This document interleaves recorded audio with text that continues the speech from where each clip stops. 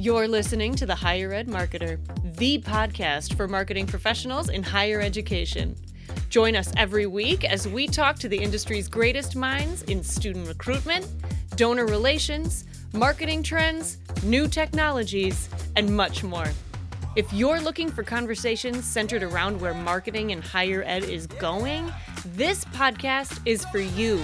Let's get into the show.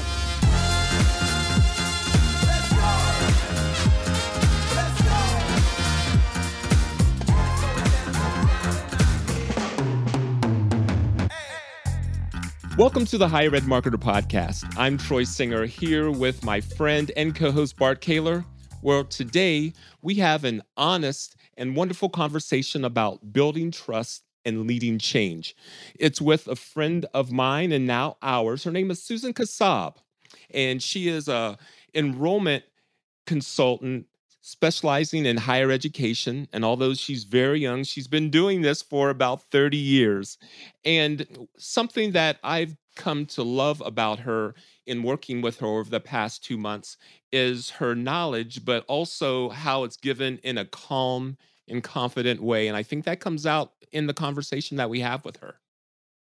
Yeah, I think it does. I've really enjoyed getting to know Susan. I think that she does demonstrate a lot of what she tries to teach and what she tries to suggest is this idea of really helping leadership to kind of understand some things that maybe they don't. We talk a lot about it, the boards and presidents and cabinet level, and how we as higher ed marketers can build that trust and lead in the midst of all the change that we have going on, whether it's the different tactics we can use in marketing or even the enrollment cliff or AI. So this is such a good conversation. It's a little bit different than typical as far as we're not talking about a marketing tactic, but I think the pragmatism and the practical advice is there just the same.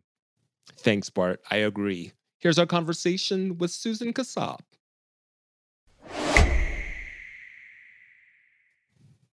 Susan Kassab, we have been talking one-on-one for a couple of months, and I'm so excited now I get to share your wisdom and knowledge with our audience. So to start this conversation out, again, you know the question, please share something that you've learned recently that you would think would be fun or interesting to share with our audience.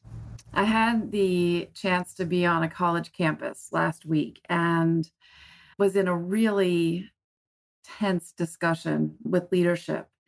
And what I found was that everybody around the table wanted to be included in the discussion and be able to contribute to a successful outcome. So giving others that opportunity to have a say in the conversation and support your efforts goes a long way to success. I know it did for me, and I'm sure it will for you. And I'm sure you navigated that scenario brilliantly. I do like to so think everyone. Susan Kassab is a higher education consultant, and she has years of experience. And I don't know how that is because she is so young, but I wanted to have her on the podcast because she has a wonderful take on influencing institutional learning. But before we go into that, Susan, if you could give me a brief bio about you, especially for the last 5 years or so, and the impact you've made in higher ed. Sure. So I've worked in higher education we'll just go for a number of years. We'll say a number of years. And it's been an awesome journey because I've really worked in so many facets of enrollment management and been a part of leadership for a number of years. But more recently, I've been helping institutions really think about how do they build an infrastructure and how do they move forward in such changing times. We can talk about the cliff that has come and gone again multiple times. We can talk about what has happened with the pandemic, but at the end of the day, we all still need to recruit students. And so working with institutions to set a base and set up their expectations, helping them to understand who they are and what they bring to the table has been my work, at least in the past five or 10 or so years. Thank you. And with that work, you're working with the leadership of colleges and universities, and would like to have you start our conversation by kind of giving us that philosophy or how you go about influencing the institutional leadership, especially when they know they have to make a change, but that change might be difficult for them to make? Sure. I think about four different areas. First of all, who am I engaging with? What and why am I having the conversation?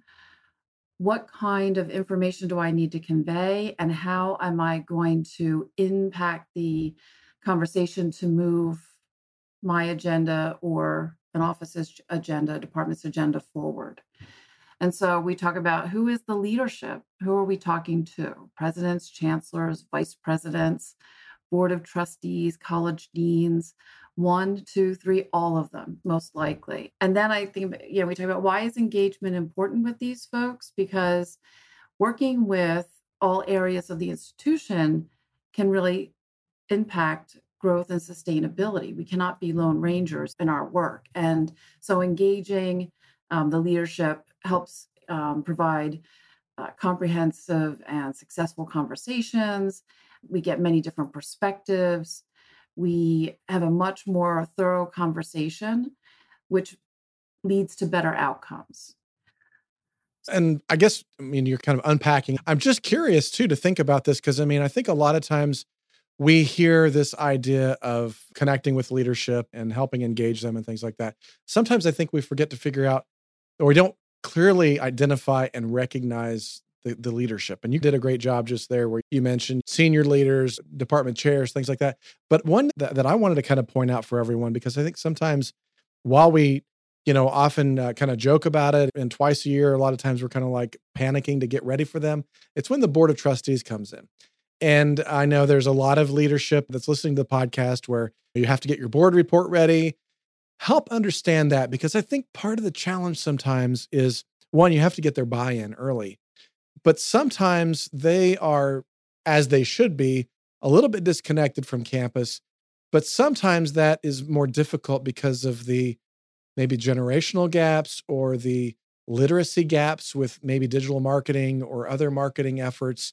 Let's unpack that a little bit, because I think that I've at least experienced some of that where it's just this idea that, hey, we're getting ready to do this. And what the board says is, well, we need more billboards. Can we just do more billboards?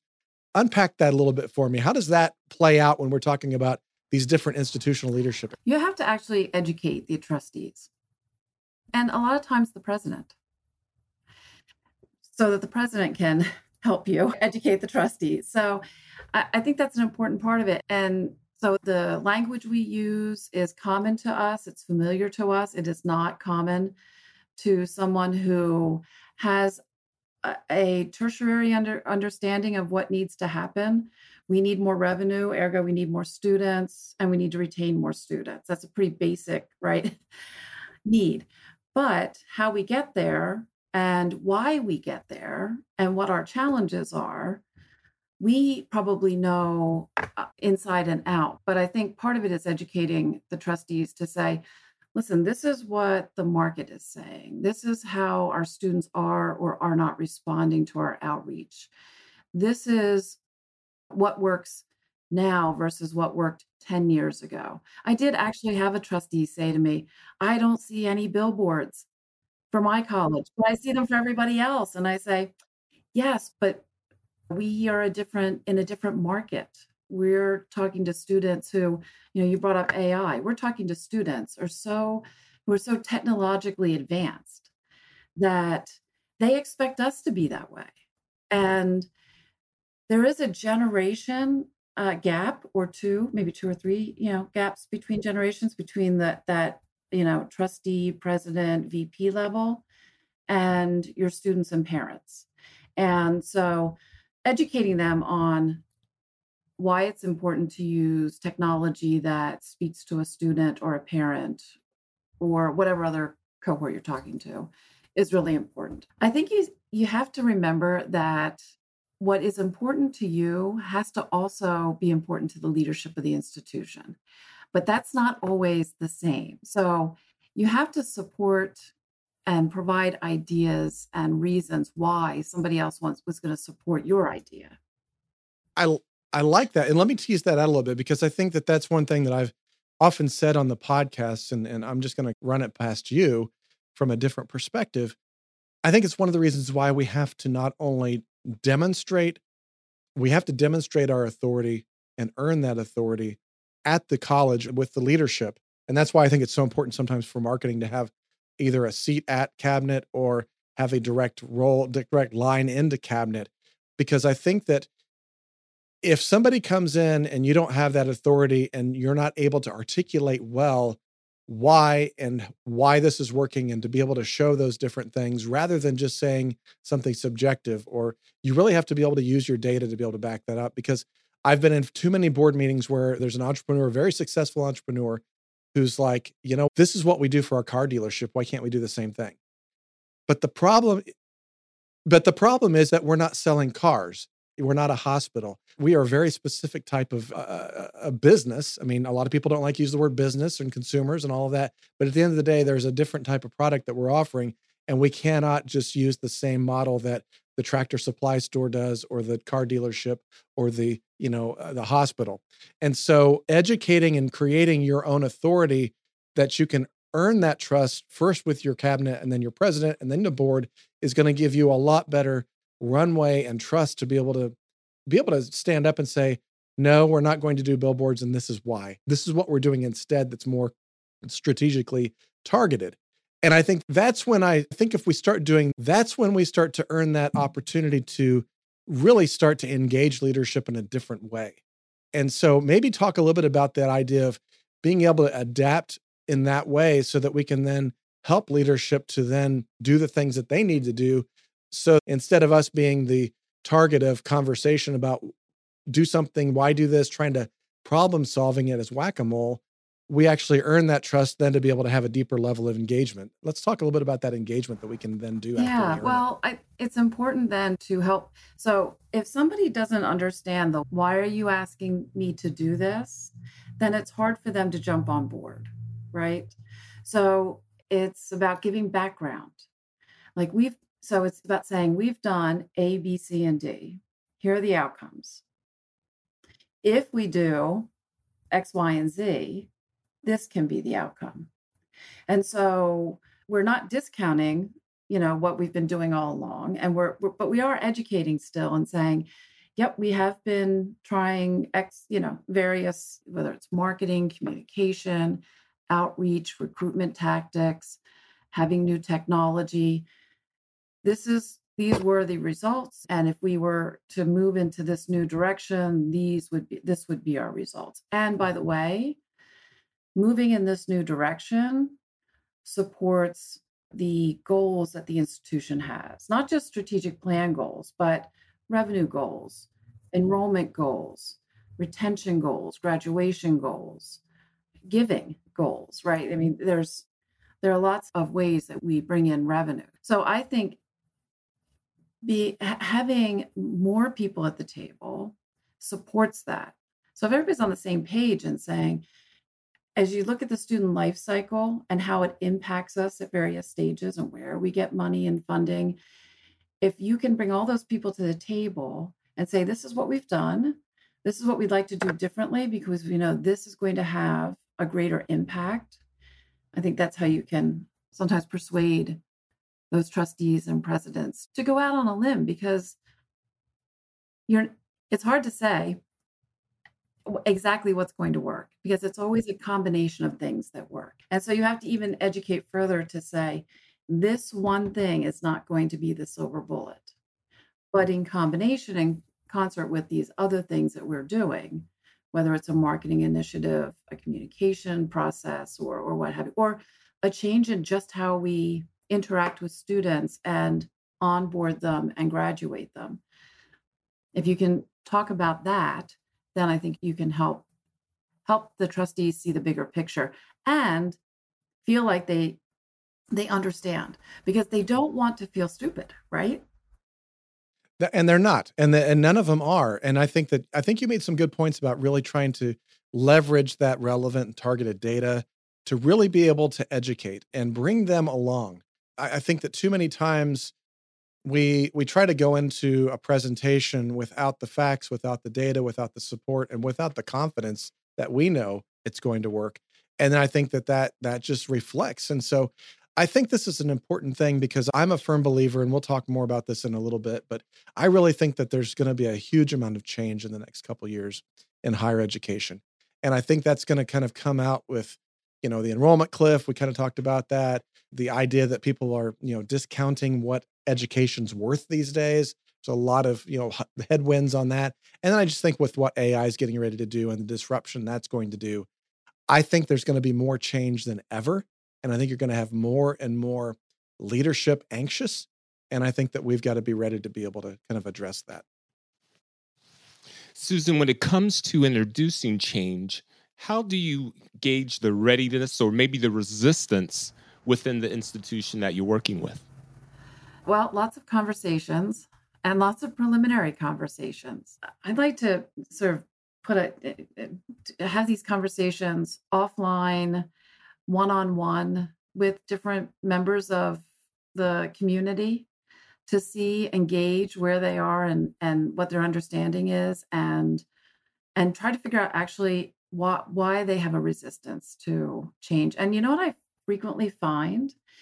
It is because perhaps that change is going to negatively impact their area, or they're not going to be able to support that change. It's too heavy of a lift.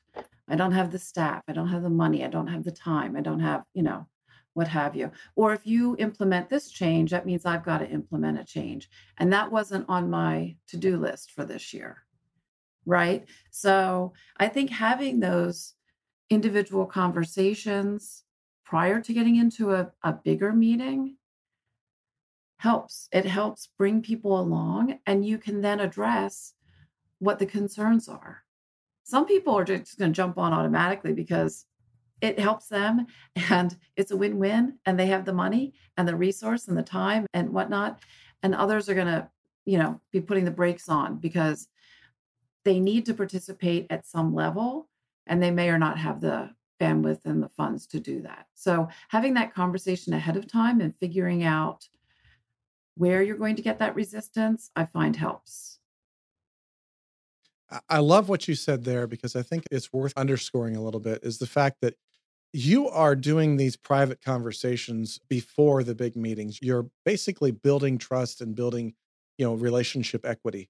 And I think that's, somebody was asking me the other day, what are the ways to succeed in business or succeed in higher ed? And I'm like, it all starts with relationships. I mean, if you think you're a lone ranger and you're just going to fly in on your horse and, set down it's not going to work, you're going to get shot really quick. And I think that the idea is that you want to make sure that you are building that you have the empathy, that you have those different things as you go in to build those relationships, and you bring people along and you do it as a team. I think those are the most successful schools. I mean, I think a lot of times higher education already is a little bit slow to move and slow to react. It's an industry that has been steeped in tradition. That's kind of the academia side of everything. And I think that it's difficult sometimes for everything that's changing so quickly. I think it's important that we, move beyond some dysfunction and actually try to create healthy relationships that are going to help the entire institution. Do you know what's forward. A win-win is when someone says to you, here are my concerns, but here's how I can help. And if you adjust your approach or the project or the ask just a little bit to support that office or person, it goes a long way to getting you where you need to be. And maybe your time frame has changed a little bit for whatever reason, but when you get there, at least you've gotten there, right? So I think that makes people feel good. It makes people feel included and like they are valued. I don't think that anyone has ever been successful in business operating by themselves. I don't think that's a true statement. I totally agree with you. And I think the other thing, Susan, is that we've got to have that relational foundation before we start pulling out all the facts, before we start doing the market analysis, before we start pulling out these power tools. Because if you don't have that trust on the team and the trust with the leadership or the trust elsewhere, that's where it's going to be really, really difficult. So let's kind of talk about that a little bit, about as we start looking at some of this data and market analysis. How do you then introduce that once you have established this trust, you've established this idea that, we're going to lean into change. We're going to use it as an opportunity. How does all that kind of then play out as kind of the next step of, okay, now that we've got a healthy team, how do we actually I move think we forward? educate people. So think about what I know about enrollment management and I've been doing that for 30 years, right? And then think about somebody who's worked in student services for 30 years. I know one side of the student process or life cycle, and that other person knows another spot or part of the student life cycle. And so then you have to come back together and learn each other's areas. And so going beyond building that relationship requires understanding more than just your own area and being able to, right, come into the conversation with, this is what I'm thinking. This is where I think it might, either positively or negatively impact your area. Can you work with me to make sure that we've got a smooth transition in order to introduce this at a higher level? And so it's that collaboration and having those conversations early where you're getting other people's buy-in. I remember once bringing in a new product. Actually, in order for us, we needed to streamline our technology. So we took some products away, increased usage of some other products, and gave some of that money over to student affairs. And then student affairs got a retention product. And so it was a win-win, right? Because we were able to do more and do better using the tools that we had, but we were also able to give some funding over to another department that impacted another part of the student life cycle. See, as soon as we think that enrollment is more important or retention is more important or graduation is more important, and we start siloing ourselves, then none of us are effective because all we are doing is presenting our cases to a president or a board of trustees. And you're forcing them to make a choice rather Exactly. than to come up with a solution. Exactly. And I like that a lot. And I liked a couple of words you used about being flexible. I recently learned something about trees. And if you think about trees that are in the tropics, the palm trees, they tend to bend very far in the wind. I mean, you think about the hurricane winds, they can survive hurricanes. Here in the Midwest, we have hardwoods, big sycamores and things like that, and big maples. Well, a big wind comes along, their roots are pretty tight and they're super strong trees, but it'll blow it over. And I think sometimes when you're super rigid, and imagine our teams are super rigid, and it's like, this is what we want, this is what we're going to have to do. If we do that, the entire forest is going to come down. And I think we've got to adapt this idea that we have to be flexible. We've got to think outside the box, and we've got to be solution oriented, not only in just in our marketing and all the efforts that we typically talk about each week, but I think in the way that we relate to the entire campus and leadership. I love that idea, and I love everything that Yeah. we've been And talking I think I'll say one more thing. I think, you have teachable moments every time you're with, a group of people. So I wouldn't wait till the last minute. I think you teach as you go.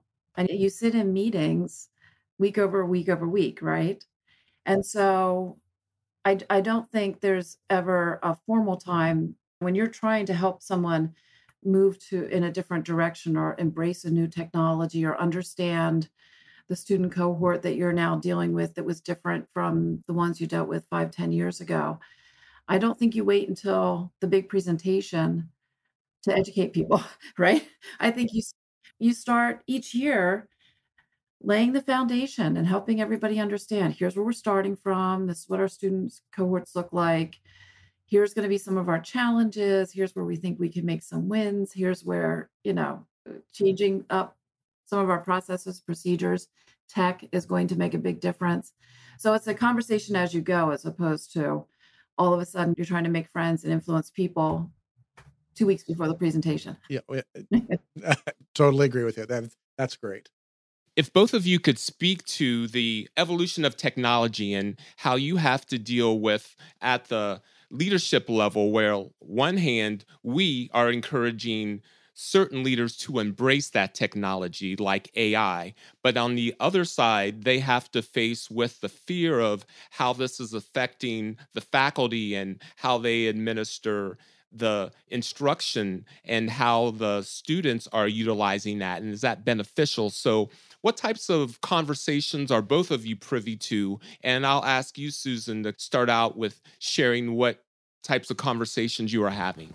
We're having conversations around whether or not we're prepared to help the student throughout the entire journey using the technology that we have. And where are we getting in our own way? And where are we not letting technology do the work? And how do we bridge that gap between technology can really do a lot of the grunt work, if you will. But we also talk about then finding the places where a person is better suited for the task, whatever that task is, than an automated comm flow or other technologies that we're using, right, in order to help students through the process.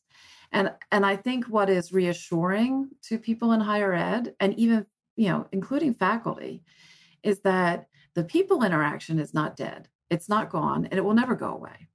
And we do need it. We need to build relationships, not just amongst ourselves as leaders, but with our students in order for them to feel successful. It's just, we have to now understand how they want information delivered and when do I have a one-on-one conversation versus do I just, send an automated text or email or something like that.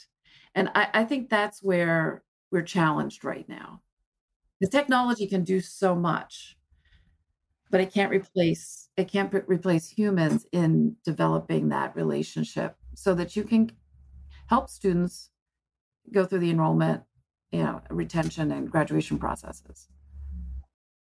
Yeah, I think you're spot on with that, Susan. I remember doing a slide maybe 8 years ago, just when things started to get automated. I mean, you could get different things to help you automate your social media posts, or you could do a lot more automation through email with things like MailChimp and things like that. And I was really helping people understand that if you use these automated tools that are just, the grunt work, as you've put it, that frees you up to do more of the things that computers cannot do, which is relationships. And that's not going to go anywhere anytime soon. I don't care about the Elon Musks making the biggest promises and Zuckerberg about what AI is going to bring us. At the end of the day, it's still going to be about relationships. People are still going to make decisions based on relationships. And if we can leverage technology to allow us more time to do those relationships, that's where we're all going to win. And I really think that your idea about, just really helping, it goes back again to educating about this digital platforms and this different idea of, what the true transformative promises are and what the reality is in this moment, and not going back to you again. I love everything you've said so far, because it's like this teachable moments throughout the day, rather than saying, okay, well, we're not going to look at AI until it's really something that, there's a solution right there in front of us that outlines everything that we need and it fits us perfect. That's going to be too late. If you're waiting for AI to do something that you don't think it does right now, one, you're probably not playing with it enough to realize that it does do what you want it to do right now. And two, you're going to be left behind. And I've seen my career, and I'm sure you could say the same thing, Susan, where, the internet was starting and people were like, oh, why would our college ever want to be on the internet? That's just silly surfing. Nobody would want to, look at a college. I think that any college that's not on the internet right now would be hurting if they're even still around. But I think that those, whether it's that or social media or personal computers, or, I'm sure there's a lot of people listening that can remember back in the day of, we have our computer lab, that's fine. Students don't need an Ethernet in their dorm room. Why would we consider that? It changes. And it changes. And that's the thing about, understanding student needs and really understanding how they like to be connected to you, and that there's not one way that works. I think we're doing a multitude of things, right? I think we're using technology simultaneously while we're developing personal relationships with students, while we're trying to make, and should I say this, while we're trying to keep up with them. Think about this. Students are so far, so advanced. So, my 2-year-old grandson got on TikTok yesterday. Think about that. Like he got the phone and he figured out TikTok somehow. I was astonished. I'm just watching and he's just playing around and it's amazing. He's 2. Yeah, Susan, it reminds me of a conversation that Jennifer McCord said on one of the podcasts from Asbury. She talked about how, we talked about Generation Z and Alpha, and these kids have grown up and they learned how to swipe a phone and swipe up or down before they learned to talk. That's where it's going. And back to your point, though, I think we have to be sensitive to these students and what their needs are. And I think the whole point, kind of coming back full round, how do we make sure that we build those relationships with leadership to help them understand Yeah. what's Well, important? one of the things I think we could do is we could hire people who really know the technology and help them teach others to learn the technology. Build everybody's literacy because we all need it. Some of us are more technologically driven than others. And so it's helpful and it becomes, you think about when we started in our careers, we weren't worried about that. Those weren't the conversations that we had. As an admission counselor, I remember looking at, 3x5 cards with directions printed, handwritten on the back as to where I was going next. And there was even a suggestion for, which 4 schools I can hit in a day to talk to high school Yep. students. And then you pull out your AAA triptych and flip over and see where the next part of the road is. Exactly. I mean, Completely different. So we've changed just so much. And so we should be cognizant when you think about, retooling and looking at your infrastructure. Do you have people on your team who understand and know that technology so they can help bring you along? Yeah. If not, bring in somebody outside that can help train your team. I just did a presentation the other day for a group of K-12 admissions counselors, counseling officers, and it was for one of the organizations, NACAP, that I'm a part of, and it was on AI. They just needed to get up to speed on what AI was, and half of the group had never tried out any AI. And it was like, out of 50 people, they were like, this is blowing my mind. I did not know this existed. And I think that part of that is our responsibility as marketers, those of us who are playing in it, those of us who are knowing it, to go deeper, to start teaching others. I had a conversation with somebody the other day and they were like, I talked with somebody who's a marketer who's scared to talk to their VP about how much AI they're using because they think they're going to get more work. And I'm like, okay, that's the wrong way to be thinking about it. I mean, you need to be talking about this as a tool that everybody can use and not worry about the fact that because you're more efficient, they're going to give you more responsibility. This is like shout it from the rooftops. This is change that's coming and we've got to be ready. So this has been such a fascinating conversation, Susan. I really enjoyed it. So, one last question before we let you off the hook, Susan. Is there a piece of advice that you would offer to one of our listeners that they could implement right away and move the needle in their organization? Well, I thought about this, and this right away kind of stuck with me. But let me just say what I'm thinking, and then you tell me if this is a right away move. I think that, your passion and your ability to communicate challenges and provide solutions that answer a need, right? Answering a need is really important without laying fault at someone's feet gives you the opportunity to really be successful in moving forward to meet institutional goals. It's a delivery. How do you deliver what you need to say and be effective? And if you can always remember that the way to get things done is to, do a compliment sandwich. So a compliment, you've done something well. I have this little issue that we need to resolve. And thank you so much for working with me. And another compliment goes a long way in helping people not stick to their position just because, you've not approached them in a way that they're not willing to move. Thank you, Susan. And as someone that has worked with you and has talked to you over the last couple of months, you are authentic, and that is the way that you move throughout your projects that you lead. So thank you very much for giving that tip at the end of our episode with you. That was Susan Kassab. She is an enrollment higher education consultant. Susan, what's the best way someone can reach out and contact you if they would like after listening to our episode? Sure. They can reach me at susan.kassab, Kassab, @gmail.com. They can find me on LinkedIn or text, phone call 610-731-9765. Wonderful. Again, thank you so much. My pleasure. Thank you for having me on your podcast. Bart, what are your final words before we get out of here? I really enjoyed this conversation, and I love so much about this because I think that a lot of times we talk about tactics, we talk about, practical marketing advice, things like that. I want everybody to recognize that we talked just as much about practical marketing advice today.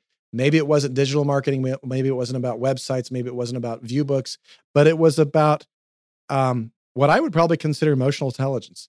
The idea of really being wise in the way that you build your relationships and earn and build trust, and recognize that that is one of your key strengths that you need to develop. If you're talking about professional development, yeah, some of us are like, I'm going to go to that Canva seminar. I'm going to go to that, Adobe seminar. Also consider just, learning more about emotional intelligence, learning more about those, that compliment sandwich, because I think it's going to be harder as we go forward, because change is going to be difficult to manage and it's going to create a lot more stress. And I think that if you can kind of have that, that even keel to be able to come into meetings and to be able to build that trust and have those conversations and earn that respect is going to go a long way.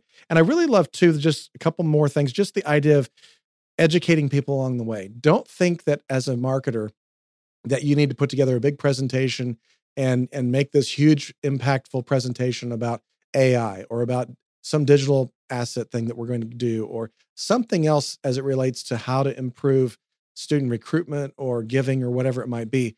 I love the fact that she talked about these teachable moments. It doesn't need to be formal. It needs to be just in the context of those relationships. If you're a parent, you have been doing that for years with your kids. People learn a lot more by what's caught rather than taught. And if you're demonstrating that in your relationships and you're building those educational moments along the way, it's going to go a long way for not only your success, but the success of your institution. So thanks so much, Susan. This was a wonderful conversation. Thank you. Looking forward to our next one. Also like to offer thanks to our producer, Rob Conlon at Westport Studios, and to our supporting sponsors, Kaler Solutions, an education marketing and branding agency, and by Ring Digital, providing direct mail for digital, accurately serving ads directly to the handheld and household devices of your prospects on your direct mail lists. On behalf of Bart Kaler and Susan Kassab, I'm Troy Singer. Thank you for joining us today.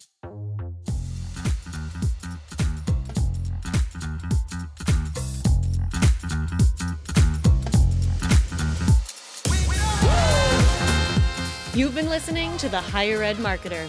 To ensure that you never miss an episode, subscribe to the show in your favorite podcast player. The Higher Ed Marketer is a production of Kaler Solutions and Ring Digital in partnership with Westport Studios. Views and opinions expressed by guests on The Higher Ed Marketer are their own and may not reflect the views and opinions of their organization. Know someone who's a mover and a shaker in higher ed marketing? Visit www.higheredmarketerpodcast.com and click on our Contact Us page. We'd love to have you tell us about them. Until next time.